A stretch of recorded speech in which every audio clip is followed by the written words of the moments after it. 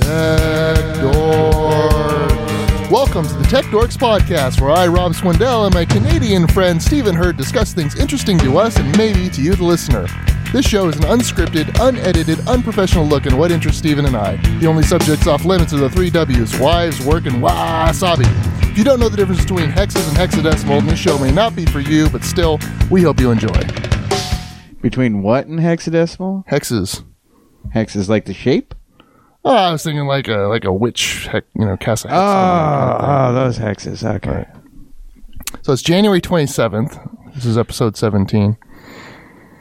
Big gap. You could call it the 26th still, because we haven't gone to bed. I mean, it's the night of the 42 26th. minutes in the morning on the 27th. And our last episode, I think, was on the 6th. Something like that. I don't know. Been a while, like 3 weeks. It has. Yeah. And I have to confess, it's entirely my fault. I know. I would have told them if you didn't confess. Yeah. Yeah. I know you would have, so I had to prematurely.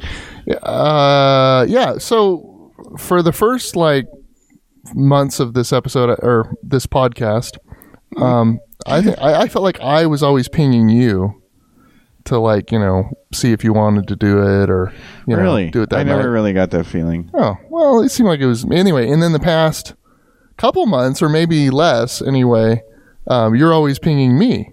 Mm-hmm. And I felt really bad because... well, good. That was the intent. Yeah, it worked. Yeah. And I just kind of thought I was more into it than you were, but then lately it's like... it's not that I wasn't into it, it's just so much life crap is going on that it was very hard for me to do it, especially at the hour that we usually... Well, and you have that new drone, too. I mean... It hasn't taken up that much time. Well, that's too bad. Yeah, I've only flown it on 2 occasions. Really? 2 days, 2 separate days. Yeah, there was the day I got it, and then the day you brought it to work, and then the day I brought it to the other one of the W's. Yeah, I haven't really flown it since. I don't know if you've been watching the news. Nope. But nearly $50,000 worth of bull semen was stolen from a Turlock truck. Bull semen. Yes, tanks filled with thousands of dollars worth of bull semen were stolen out of a truck in Turlock, and it could cause trouble in the wrong hands. Oh, wow. Yeah, this is from CBS 13. The bulls are cream of the crop. This is news. Bull news. And have been selected for their genetic value. The genetics that these bulls have in them is out of the top 1% of the world population, said farm owner John Azevedo. So, yeah. Very interesting. It doesn't say how many gallons or how big these tanks were, because usually you get it in straws. It's not really something you get in tanks, so I don't really know. I usually get mine, by the cupful. Really? You get a whole cup all at once? Well, you want more than just a little taste. No. They're like pixie sticks, Oh, straw? Is that what we said? Straw. Yeah. Oh, that's how you buy them. So you can impregnate with it. So you can inseminate. We prefer. Yeah, you cut off the one end, you cut off the other end, and you just blow it up the cow's. Lovely. Actually, you don't do that, but it would probably work. So you heard of the show Fear Factor? Yes. There was, I think, one episode that never aired, and it was because they had him drinking donkey semen. That was one of the challenges or whatever. They had to drink donkey semen. Lovely, huh? And those poor people, they drank it, and then they didn't actually get on TV. Well, they're doing it for the money, though. They still got paid, right? No, they're doing it for the TV. Most of those people are wannabe actors and stuff. All that reality show stuff, they're all actors just trying to get their screen time. Wow. I just figured they were broke people just trying to get some money. Nah. They filter those people out way early in the process. Oh, okay.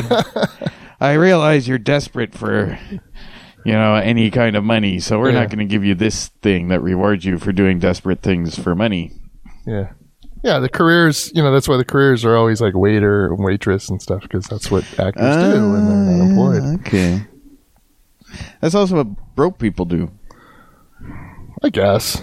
You know. But yeah, they want people that look good and sound good and, you know, have experience in front of a camera or a director. And those are generally people that trying to act for a living. So okay, I never really looked into it. I mean, I think I watched a quarter of one episode once and was like, Fear Factor? These people Well, are all I didn't mean wusses. specifically Fear Factor. I just meant in general, all those reality shows.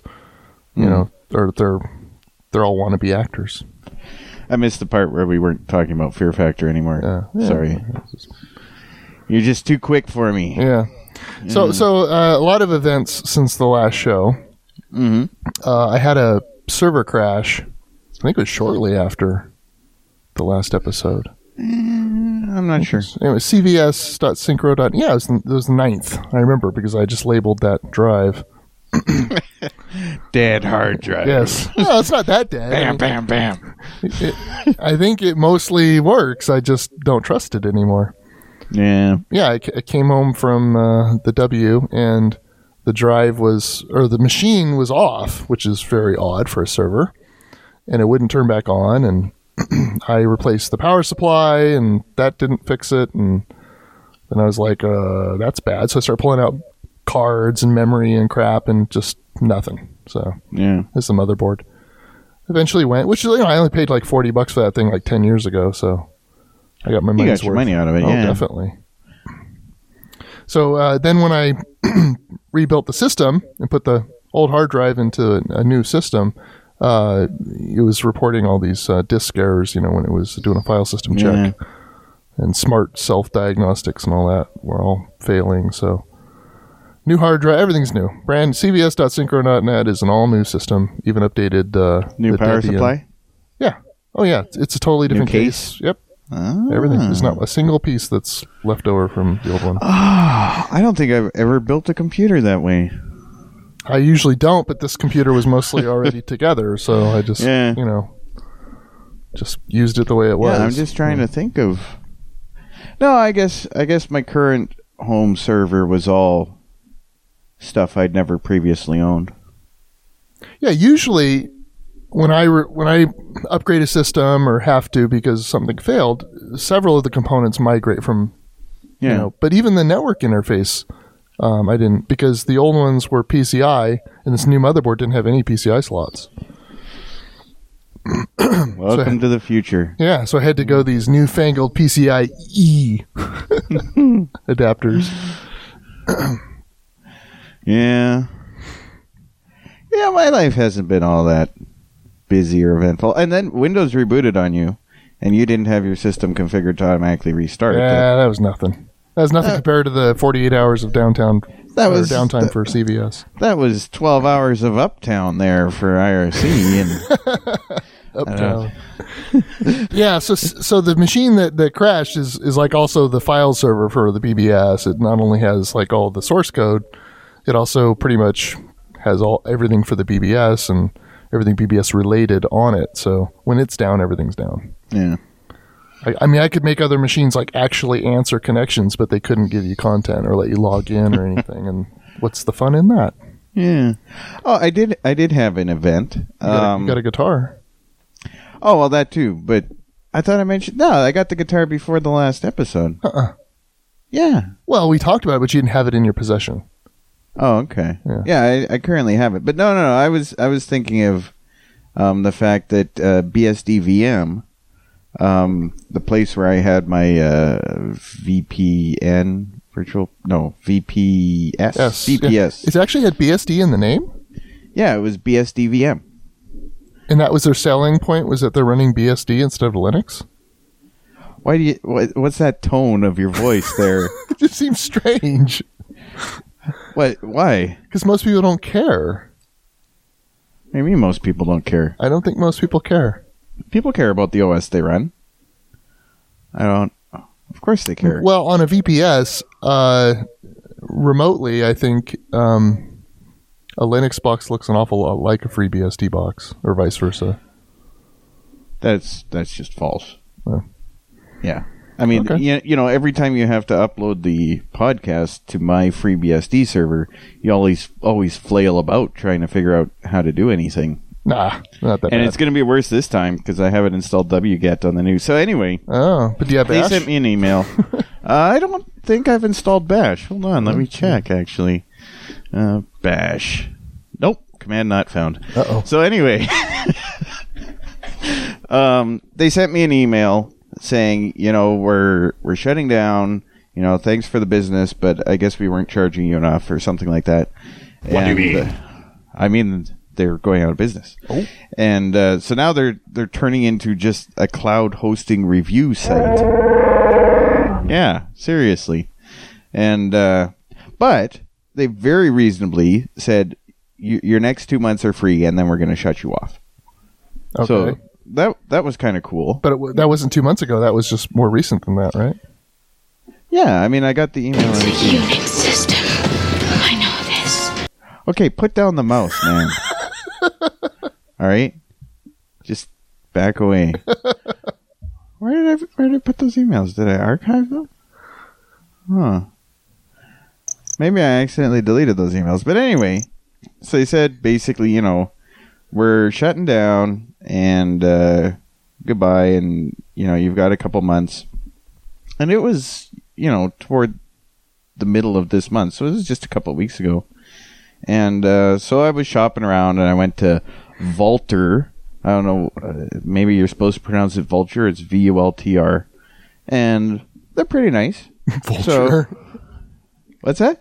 Yeah, Vulture's not a very good business name. Anyway, Well, they go took on. the U out. Yeah. Or the last U. Yeah. I mean, and anyway, so, I just reinstalled everything and then copied my BBS over, and it was actually surprisingly not terrible. But they do block the quote of the day port. Oh. So I will have to take down my quote of the day server that ships with Synchronet. Well, it can run. It's just not going to get any requests. Right, so I might as well shut it down. I mean, there's no point in me running the service if nobody's going to use it. Mm-hmm. And the interesting thing is it's billed by the hour. So I pay by the month, or not really. I'm on a monthly contract, and I kind of put credit in advance, and then they bill by the hour. So now I have been billed, and it actually shows me exactly how much I've been billed. I have been billed $4 this month. Mm. Yeah. Okay. So that's that. So Walter, we both have new servers. they don't suck. Yeah. You hope they stay up a long time. That would be nice. It's really interesting that I got my current home server before I got the BSD VM, and they shut down, and now I've had to switch, and my current home server is just chugging away with no problems. So really, putting your hosting in the cloud is not actually more reliable or better. Right. Well, the argument has also been that it's faster, but you have hella bandwidth at your house, so. I do. Speed Check is in awe of me, and they keep updating it, so that's pretty cool.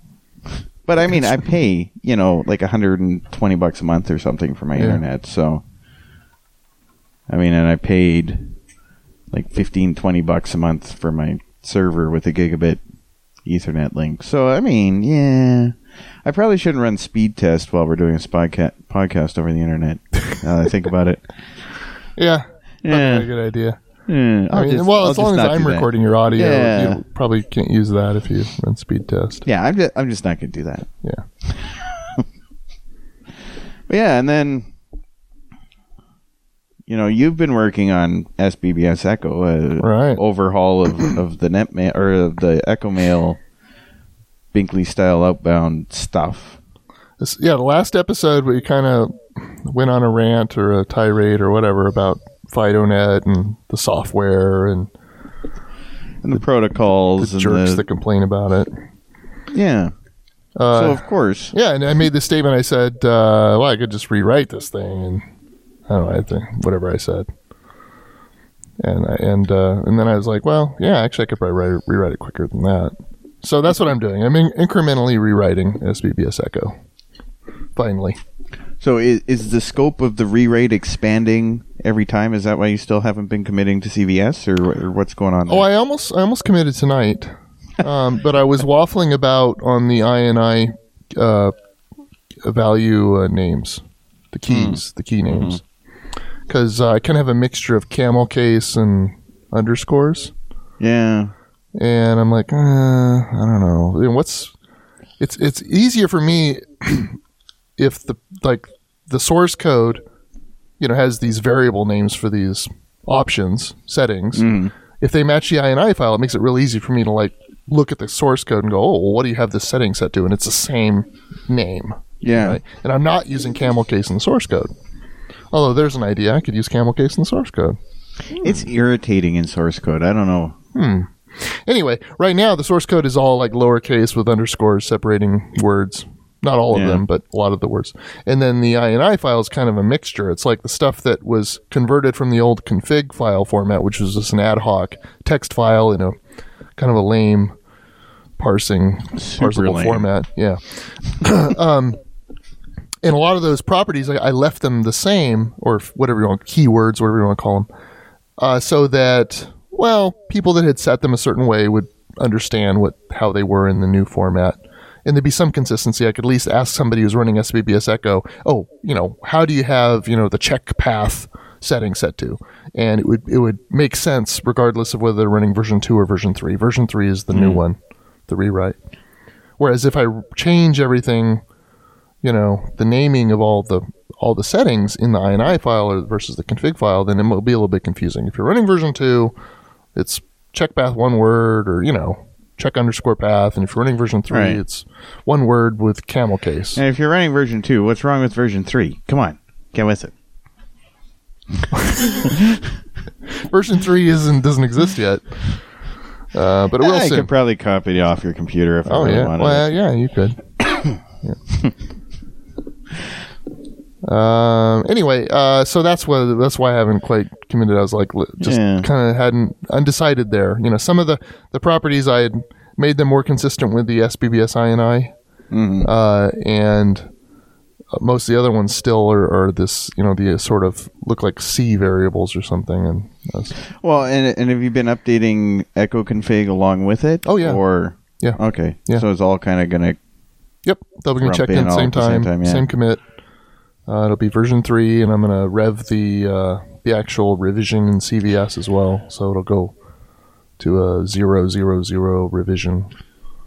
So that's going to be interesting, because what I've been working on since the last podcast has been the easy FidoNet stuff, right? So basically, SPBS Echo deals with the worst of FTN stuff, the packet format, the tossing, all the kludge lines, all the garbage that kind of has accumulated in FidoNet over the years has been in there, the stuff that SPBS Echo touches. And so what I've been doing, and I kind of got accidentally sucked into it with the tick parser, I've just been doing a bunch of FidoNet stuff, and then the big thing was a BINC-P mailer. Yeah. And when I saw your first commit of that, I was like, hell yeah. Well, I wasn't my first commit, the BINC-P.js, that was not intended to be a mailer.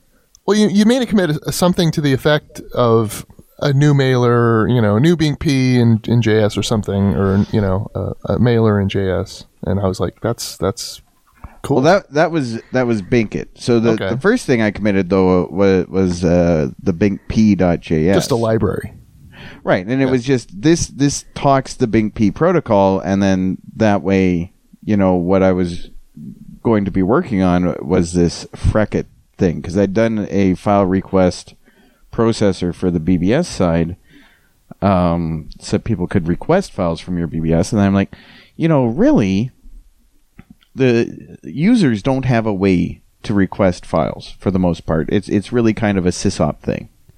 And looking into it, the reason for that is really because it's tightly integrated with the mailer, and with Binkley style outbound, at least, there's no real way to tie the request to the files you get.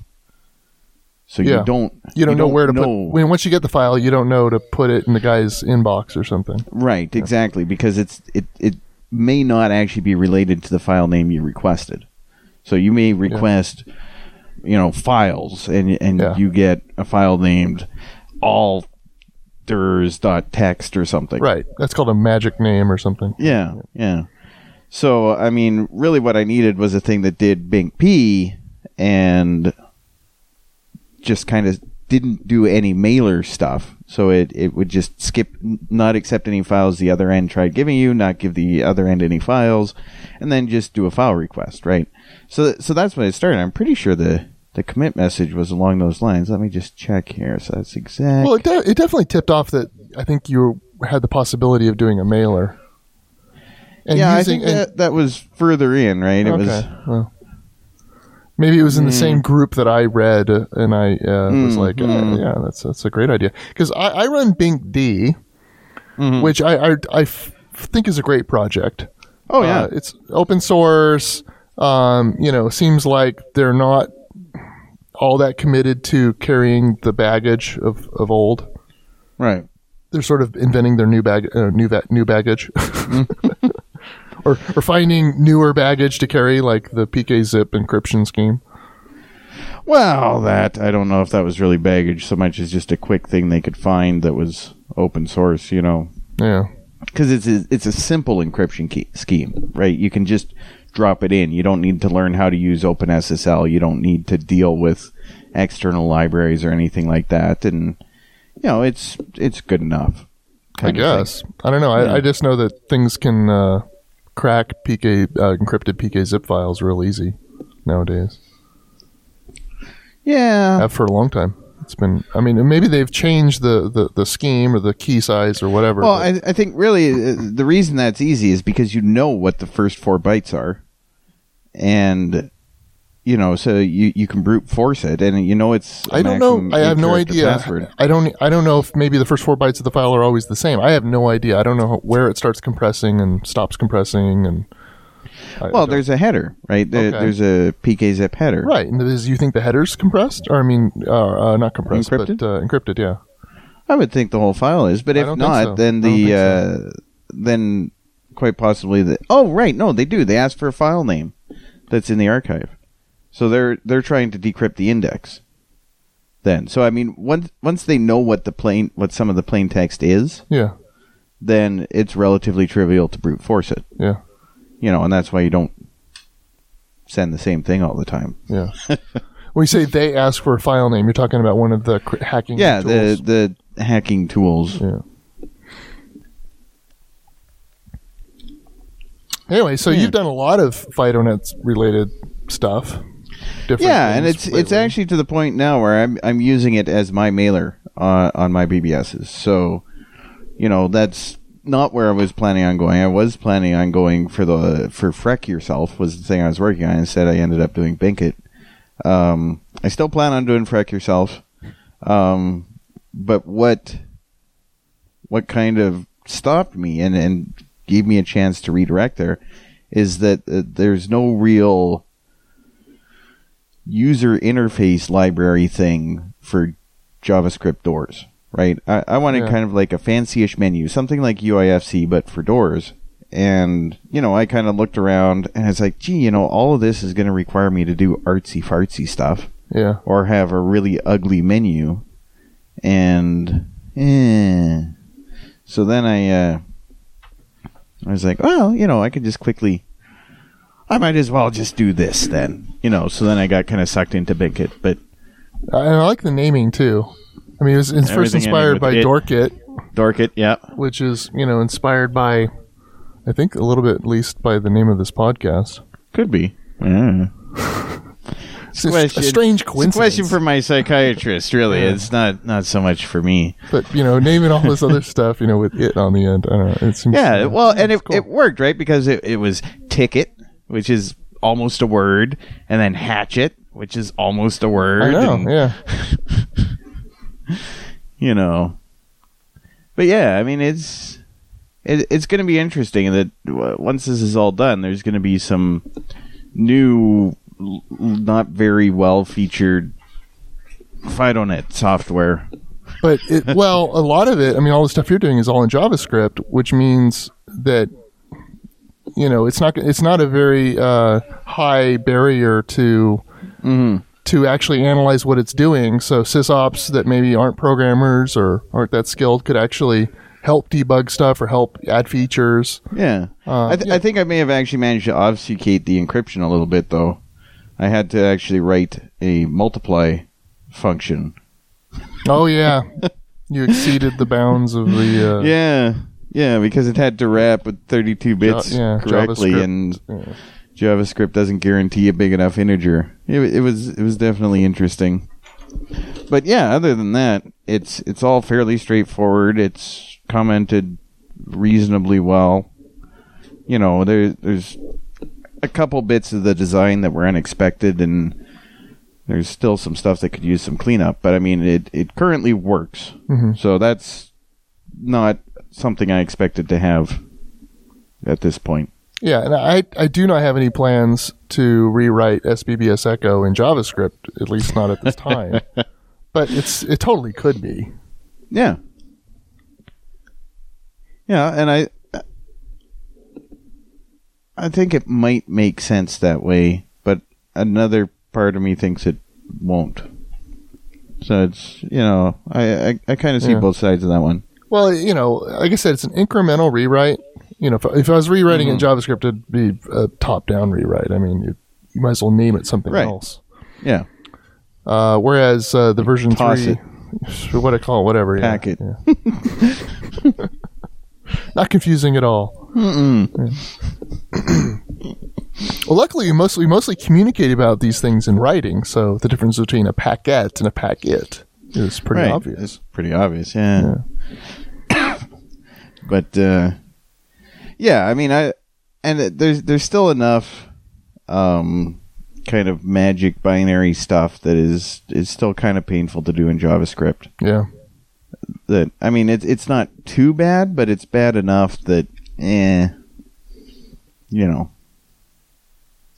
But once you commit it, I do plan on adding features to make it integrate better with Binkit and stuff like that. But yeah, the one thing we've kind of talked about, but I haven't pulled the trigger on yet, is the 5D support. Mm-hmm. Not that I have any use for it, and I'm not sure that other people have use for it, but there's at least some grumblings in FidoNet about possibly doing away with zones, and then other nets are other networks that use the same technology as FidoNet, but aren't actually part of FidoNet. And they would use the domain part of the address, not to be confused with an internet domain. Right. But, if that happened, then definitely it would make sense to go ahead and support what was previously called 5D addresses. I don't know what they would call it in a new FidoNet with no zones. And that's the thing. I mean, I don't even know what they mean by no zones. If they mean single zone or if they actually mean redo everything without zones. It's... I don't think FidoNet as a whole has the gumption to do something big like that. Right? They would be much more likely to just collapse everything into Zone 2 and say, that's FidoNet. And then Zone 1 would be that's FidoNet. So you'd have two separate FidoNets, each of them with just one zone. Yeah. That's kind of how it is now, right? Because at least Zone 2, those are the guys really doing that Fido Web thing, and they've got their own kind of set of echoes. Well, they're the ones doing interesting stuff. Yeah. And then, kind of Zone 1 is the ones that are like, we just want this to do the same thing it's always done. I mean... Yeah.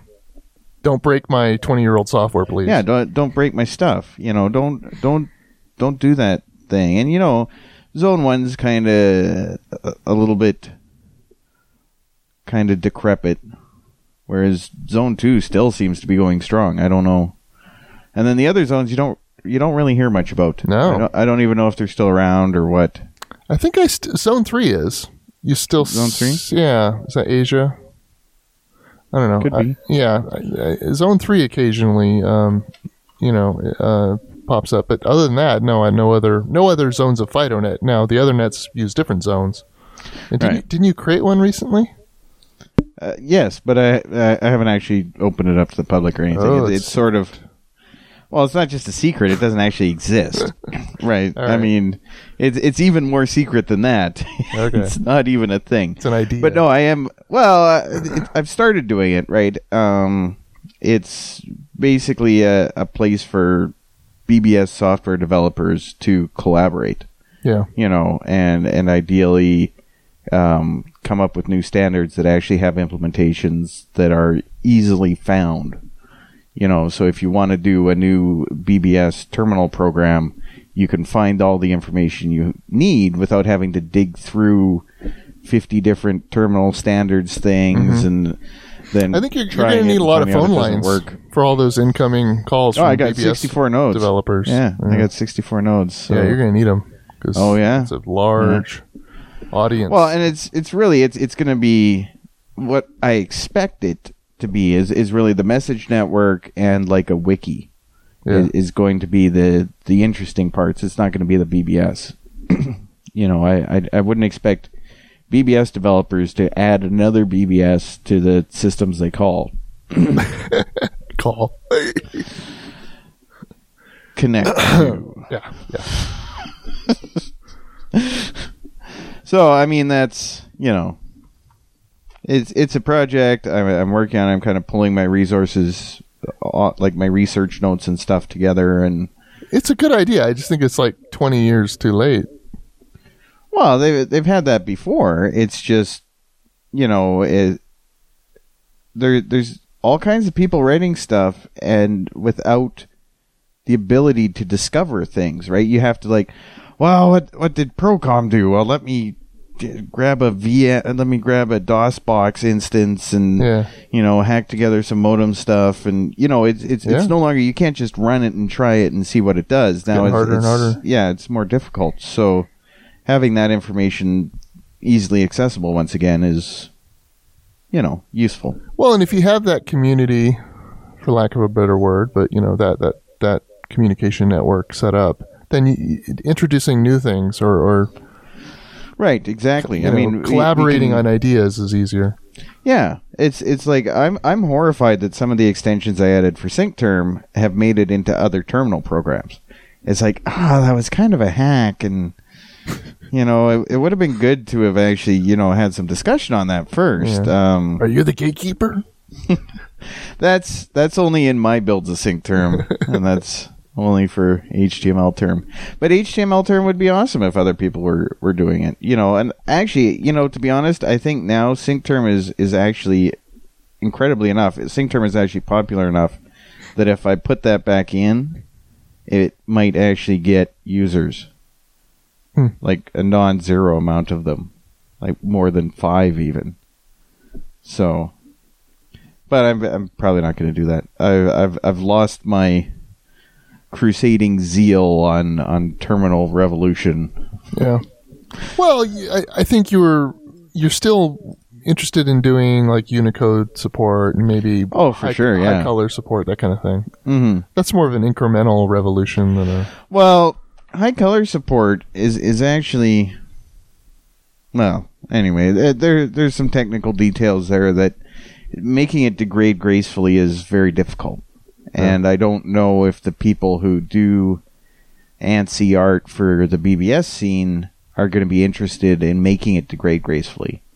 And that will end up with, if you're not running one of these 3 terminal programs, you might as well not connect type of things. Everything will look like crap. Yeah. And that's not something I'm really happy about. Yeah, well, and that's one of the things that makes that art style still somewhat interesting is the limited palette. Mm-hmm. And if you say, now it's a lot less limited. Now it's an unlimited palette. Yeah. It becomes less interesting, I think. I don't know about that. Have you seen Chappie yet? No, I haven't. No. There's a scene in Chappie where they're supposedly capturing the consciousness of a human Uh-huh. and then of this AI. And the way he captures, the way he knows he's captured is he can see it on the screen. And it's a bunch of colored character cells with like random ASCII characters in them, and like a lot of them are blinking, and it looks just like garbage ANSI, you know? Oh, I watched the new Fantastic Four movie tonight. Yeah. What's it called? Fantastic Four? Oh, a very original title. Yeah. And it had a scene. And probably more than one. Well, there's the one scene that I'm talking about. Yeah. And it was really... So they were tracking down somebody using online tools, right? And it was... So there was this screen with just like garbage hex digits rolling through it in multiple columns, sort of like a hex dump, only without the ASCII part. Mm-hmm. And, you know, in the middle, and then just kind of garbage pixels blinking on the edges. And at the top in big letters was things like trace route, nmap. Yeah, you know, and they just it was like they just they just random hacking tools, you know. Yeah. So someone put together a list of hacking tools, and they just printed the names of them on the display. The output right? has nothing to do with this program. Yeah, nothing else actually changed except the name of the thing that was running. Ping. Yeah. And it was just, and I laughed, and my wife was like, it'd be fun if you actually made like a penetration test tool or something and had it's been done, yeah, and had the output look like that. Mm-hmm. You know what I mean? It's like it's totally like a matrix screen or something. It has nothing. That has been done, yeah, okay. yeah. It does display information, just not reasonably, right? It uses Hollywood UIs to do it. Yeah. Yeah, it's funny. It was funny, and I laughed. And my wife was like, "What are you laughing at?" I'm like, "Well, it's just never mind. Watch the movie. Yeah. You're enjoying the movie. I don't know." Well, speaking of movies and enjoyment, I got a new projector. Yeah, you had to. Yeah, I mean, like I don't know, was I 8 years old or something? Yeah, you just had to get more inches of screen than me again. Well, I had that screen envy when I visited your house last. Yeah, it happens to a lot of people. You're not the only one. Yeah. Yeah, your TV was a lot bigger than I remembered it when I saw it. That's what she said. Uh-huh. And no, it was just coincidental. My brother was over for Christmas, and I think because we were talking about the Xbox One and where to plug it in, I said, well, I was telling him the story about my theater room television didn't have HDMI, and and he's like, let's go up there real quick, and he's like, let's bring a measuring tape. and he's like measuring. I'm like, why? And then he's like, well, I've got these screens and projectors that I bought a few of them for his. He was going to put a home theater in his house, a couple, I guess, and he bought like extra, the backup or whatever. Good deals. Yeah. You couldn't pass it up. And so he offered it to me, and he brought it down with him this past weekend. And it's awesome. 106 inches, I think. And just I thought it was like 118 is what I thought you told me. No. I guessed it was, or maybe he told me initially it was 110. But I measured it was 106. It doesn't need to be any bigger. And that's the screen, or does that include the velvet border? Just the screen. Just the screen. Just the screen. Yeah. And we're sitting like, I don't know, 8 feet away from it. So. Yeah. It's not too big, but you don't really need it bigger. It's pretty giant. And the projector, I forget what year that model came out. I think it was like 2008, something like that. But it's it's full HD, and my biggest concern about it was the sound. Not this particular model or anything, but just the idea of a projector. Well, I don't. You mean the noise, not the noise. sound. See, when you say the sound, someone thinks like the audio part of the audio-video system. Oops, that's not what I meant. Yeah. I meant the fan noise, because a lot of these things have fans in them that are cause it's cooling it off, because they do get very warm. But the fans in this one are like silent. I mean, it's right behind our head right now, and we can't hear it at all. Can't tell even what's on other than the light coming out of it. So very happy. and it's old technology, but in great shape. And yeah, I wish I'd done it years ago. Well, and you've talked about it a lot, right? I was like, I could do that. And I was like, yeah. And see, I thought you would get the sort that you put the speakers behind, because you kind of have like an indent where your TV was. Yeah. So if you put the screen kind of flush with that, you definitely have room for your sound system and stuff back there. Well, I didn't choose, the screen. Yeah, I didn't choose the screen. Yeah, I mean, I guess I could buy another screen that you could put speakers behind. But in this case, the right channel it's one of those tower style, but it's very narrow. So that's like right up against the wall and the curtains, and then there's just just enough gap between that and the screen, so it's not blocked by the screen. And then the center channel is below the screen. Right, yeah. And then the left channel is to the left of the screen considerably, so it's not blocking any of the speakers. Right, but if you put your left and right channels kind of behind the screen at the left and right edges... They'd be too close together. Oh, they would map directly to what's on the screen. Yeah, it's still too close together. Plus, the left edge of the screen is actually right in front of a wall. The left edge of the screen. Right, because there's that little indentation you're talking about, which is the room I have. It's optionally a bedroom, and if it was a bedroom, then that would be the closet. Mm-hmm. Okay, so it doesn't, and the screen is wider than the closet would be. Oh, okay. Yeah, it doesn't go in that little alcove. Oh, right, because the TV barely fit. Yeah, right. I guess I knew that. Yeah. Okay. Yeah, so I can't really put. Yeah, I can't really put a right. You don't have an open space behind the whole screen. No. Right. Okay. Most of it. Right. The kids were right, but you would want the speakers right at the edges of the screen, and without that ability, yeah. Okay, yeah, and the left edge is really right where you walk into the room, so I have it even further left. Right. For the left speaker. Yeah, the sound has always been great. I've got a really good system in with a Harman Kardon amp that weighs a ton. Oh my god, I forgot how heavy that thing is. But it doesn't have HDMI switching, or it's kind of like a 10-year-old top of the line. Yeah, but still sounds great. And now with the Xbox One, so I was talking about the Xbox One, and I was saying really needs a big screen. Well, now we got it. Yeah, you didn't have it before. It was only 65 inches. I mean... No, I didn't have it upstairs because we didn't have the HDMI, remember?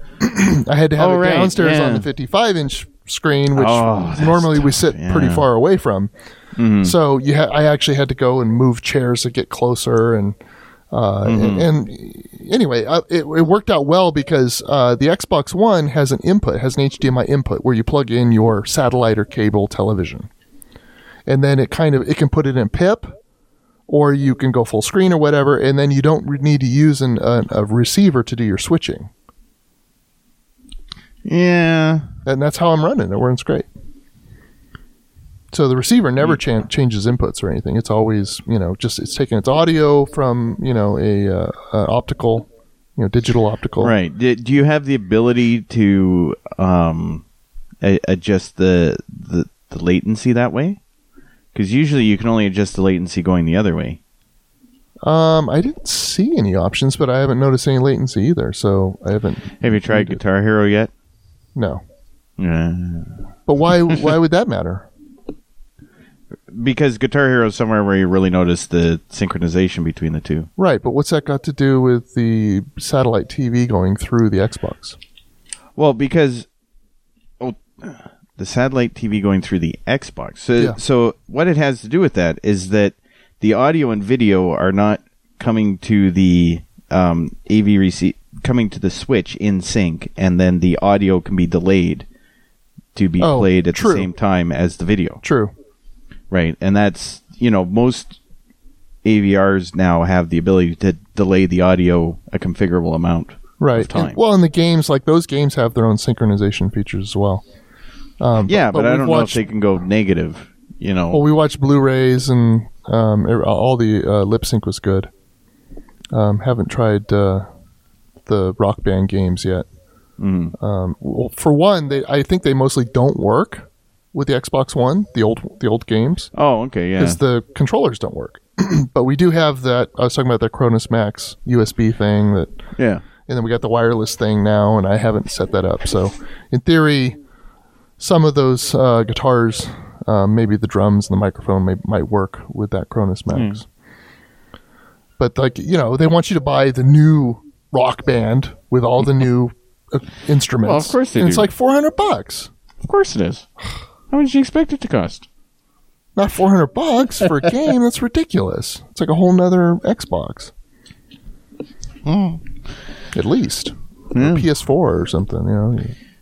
But yeah, I did get my guitar, and I have learnt 6 chords. I know D, A, and E in both major and minor. Wow. And I can switch between D, E, and A relatively easily, but I could not hit the. Well, I mean, some of the A and E minor are easy, but D minor is still giving me a little bit of grief. So you're following like a video tutorial or something, right? yeah, it's that. I think we talked about it in the last one. It was that JustinGuitar.com. He's very highly recommended, and you know he's a little bit. I don't know. He's a little off, but I mean, the lessons are good. And How is he off? I don't really know. He's just too Like his cheerful. personality? Oh, okay. It's personality. I think he has spent. He has that attitude of someone who has spent a lot of time teaching children something. Yeah. You know, so maybe he's been teaching, you know, like 10-year-olds how to play guitar for a long time, and that's kind of how it goes. Or maybe he thinks the videos are for 10-year-olds or something. I'm not really certain. It's just it's a little bit odd. But I mean, he's great. I mean, he's a better guitar player than I am, and you know, he actually explains stuff. Yeah. Some of the stuff I kind of, you know, growing up, I had a musical education, and so a lot of stuff is kind of like 1 + 1 is 2. Well, and there's like one whole lesson on how to use a metronome, Oh, yeah. and it's like, Oh, they teach you what the tap button does. they do. I was so confused. Thank you, Rob, for teaching me that.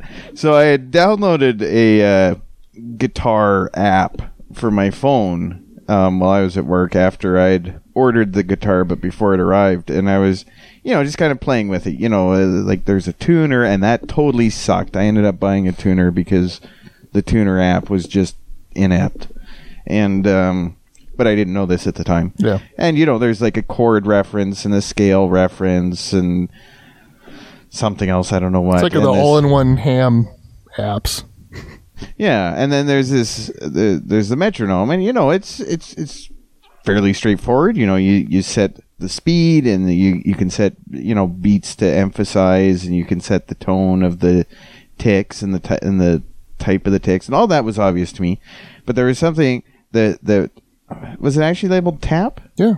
Okay, so it was labeled tap. So I tapped that, and the beats per minute just changed, Yeah. right? To like an arbitrary value, like it was 27 or something. So I tap it again, and it changed to 48, and I tap it again, and it changed to 62. I'm like, oh, so this like goes down and it cycles through some presets. So then I'm like, okay, I got it figured out. So I tap it again, and then it's like 12, and I'm like, what? Well, And so then it tells you. and to then I tap start it. So right, you and then I just start tapping it a few times, and then it's up to like, you know, 120 or something. I'm like, I don't even understand. The tap, tap, tap, tap, tap. You know, 180, Low note, and then the it low just kind number. of Oh, I guess it would stays be around low number, 180, and it's like, I don't understand this. So I went next door into Rob's office, and I'm like, you've been a musician more recently than me. What the hell does this tap button do? You know, it's like, I don't even understand what this is. There doesn't seem to be any logic to what it does. It looks like You it's just know? a random number generator. Yeah, it just picks some random tempo and it Yeah. does that. Yeah, I mean, pretty it's- much. And then, you know, I was like, oh no, so you tap in time to the music and it shows you the actual tempo of that. So I'm like, oh, okay, that makes so much more sense now. Okay. Oh, I gave it away for the listeners. Wow. But yeah, that, and then, you know, there's like 2 lessons on musical notation. Like, well, on just bars. I mean, it's like, this is a bar. Yeah. And it's like, okay, I can kind of, well, maybe, I don't know. Is there something guitar specific about bars? No, there isn't. Pro tip, if you know what a bar is, you know what a bar is. Yeah. And but reading tablature is so different from reading traditional. Oh, right. I mean, music. you wouldn't write guitar music as music, right? Not usually, yeah.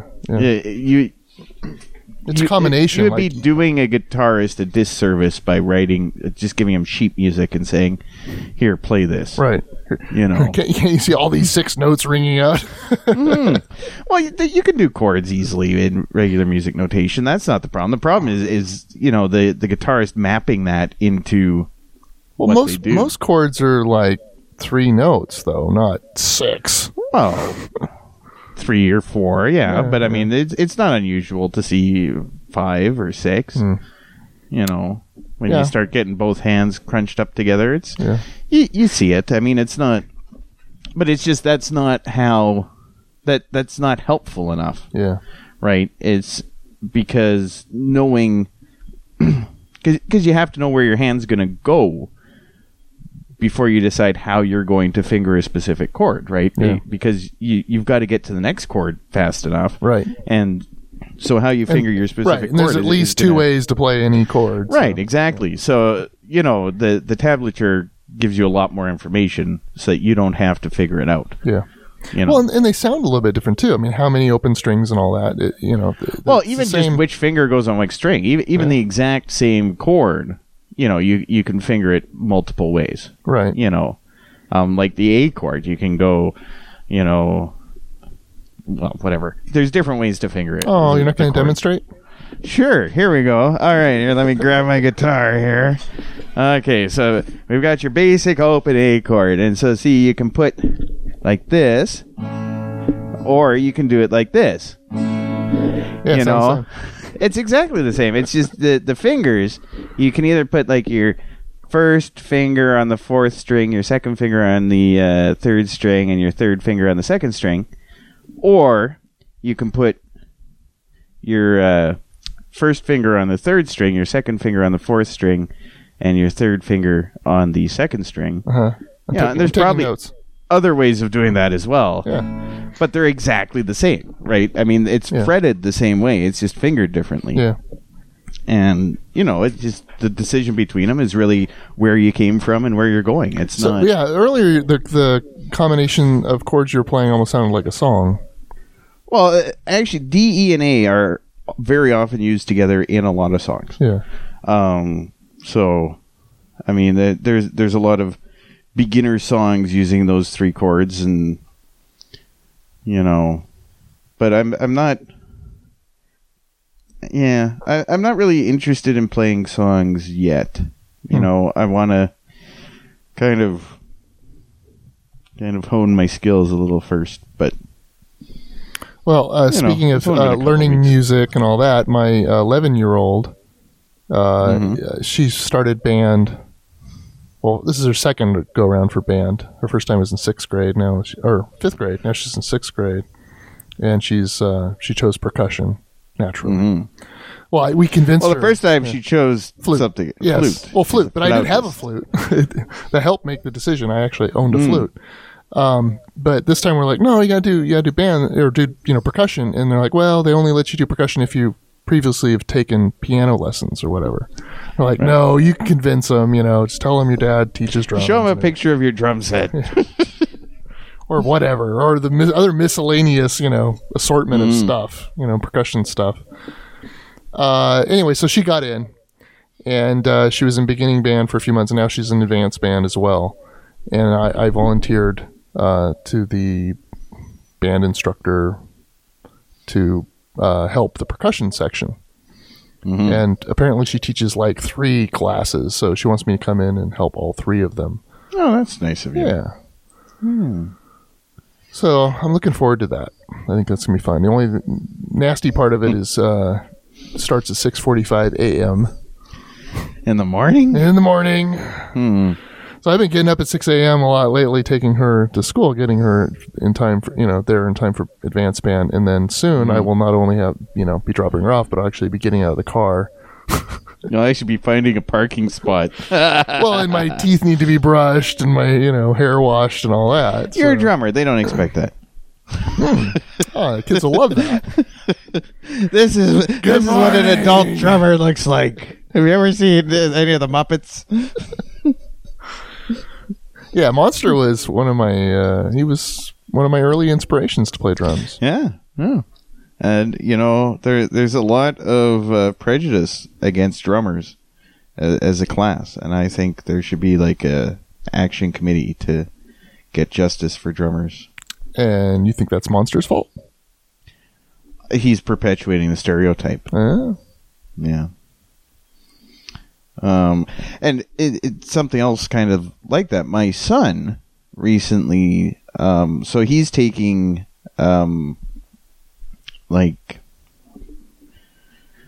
What do you call it? No. Well, you're jumping ahead. No, he's Oops. he's going to college for studio technician. Like, what do you call the people who do the sets and stuff in theater and movies? Hands? Tech crew. Sure, hands. Okay. He's going to college to be hands. And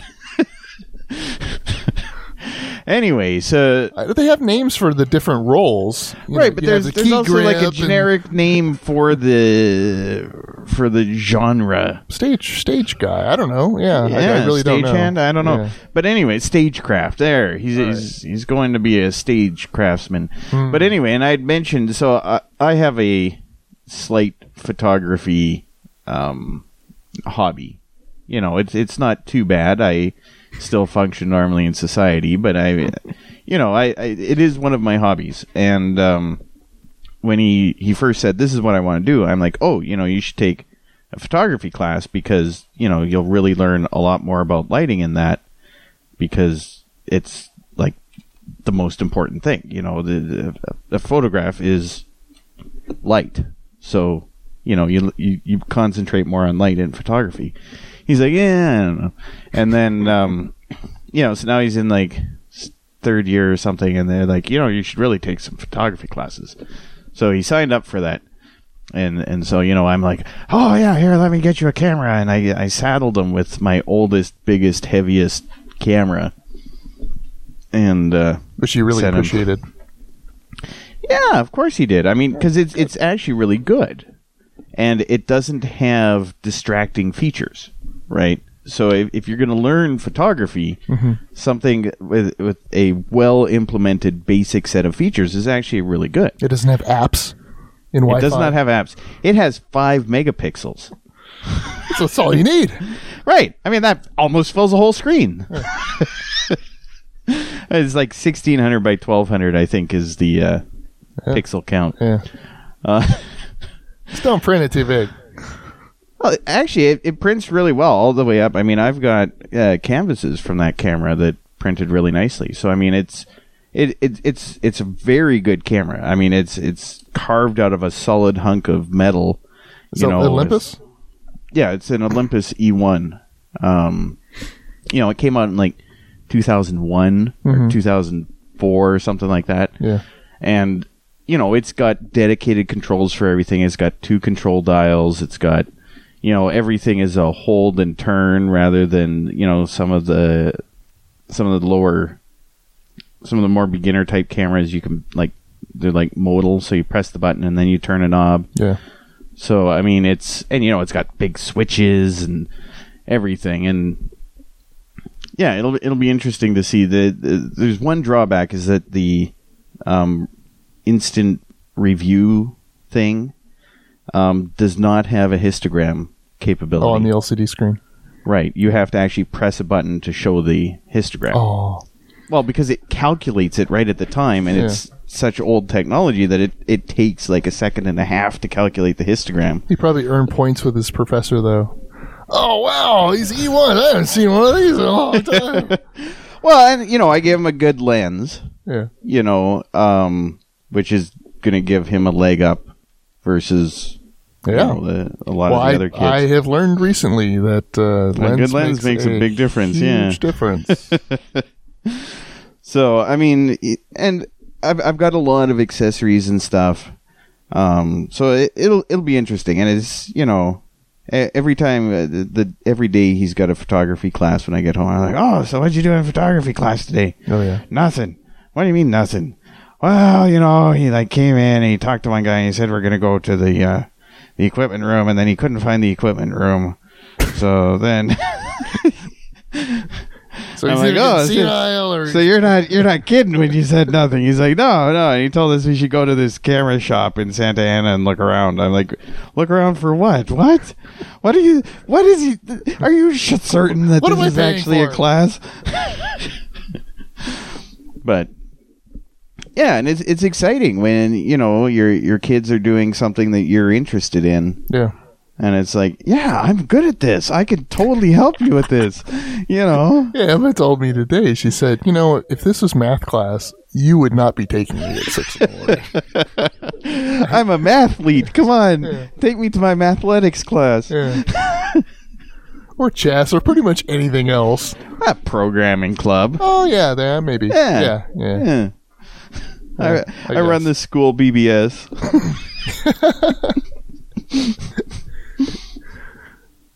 That'd be, on a bank of modems. Yeah. Only she'd probably, they'd force her to run Major BBS or something. Wildcat. Yeah. You don't understand. You know who my dad is? So I'm looking My forward. dad's kind of a big deal in the BBS scene. Scene. Yeah, the scene. All right. Well, I think we covered a nice breadth of topics, and I don't think we really did, to be honest. I think this is probably one of our crappiest episodes to date. We're just kind of rambling about crap, you know. Well, that's what we do.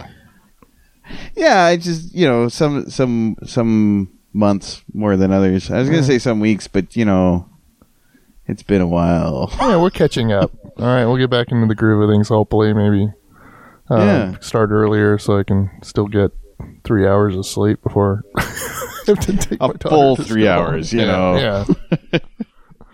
All right, I'm going to start. Did I change the level on the sound? Looks too high. Let me see here. I guess that's all right. That's all right. I can just talk louder. So the last episode, we were talking when we were done recording, Yeah. and I didn't successfully tune you out. I was actually participating in the conversation as I was preparing the final MP3, and I totally forgot to mix it at all. What? Yeah, I didn't mix it. Remember, it was. Oh, right. No. See, when you said that to me, I thought that you only had one channel on the output. Well, no, I did mixed it, but I didn't set any levels and I didn't do any panning. Right. So Okay. if the listeners noticed, I apologize. This episode will sound better like the ones before it. Oh, and I think I didn't. I didn't do a noise gate I think your noise was louder or something. I forget what I forgot to do there. I think my whole level was louder, so yeah. It was just random. I mean, if the levels turned out anywhere near okay, that's just random luck. Because by the time I realized it was 4 in the morning. I'm like, I'm going to bed. I don't care. Oops. All right. Well, good night, all. All right. See you next time. Yeah, maybe a week from now.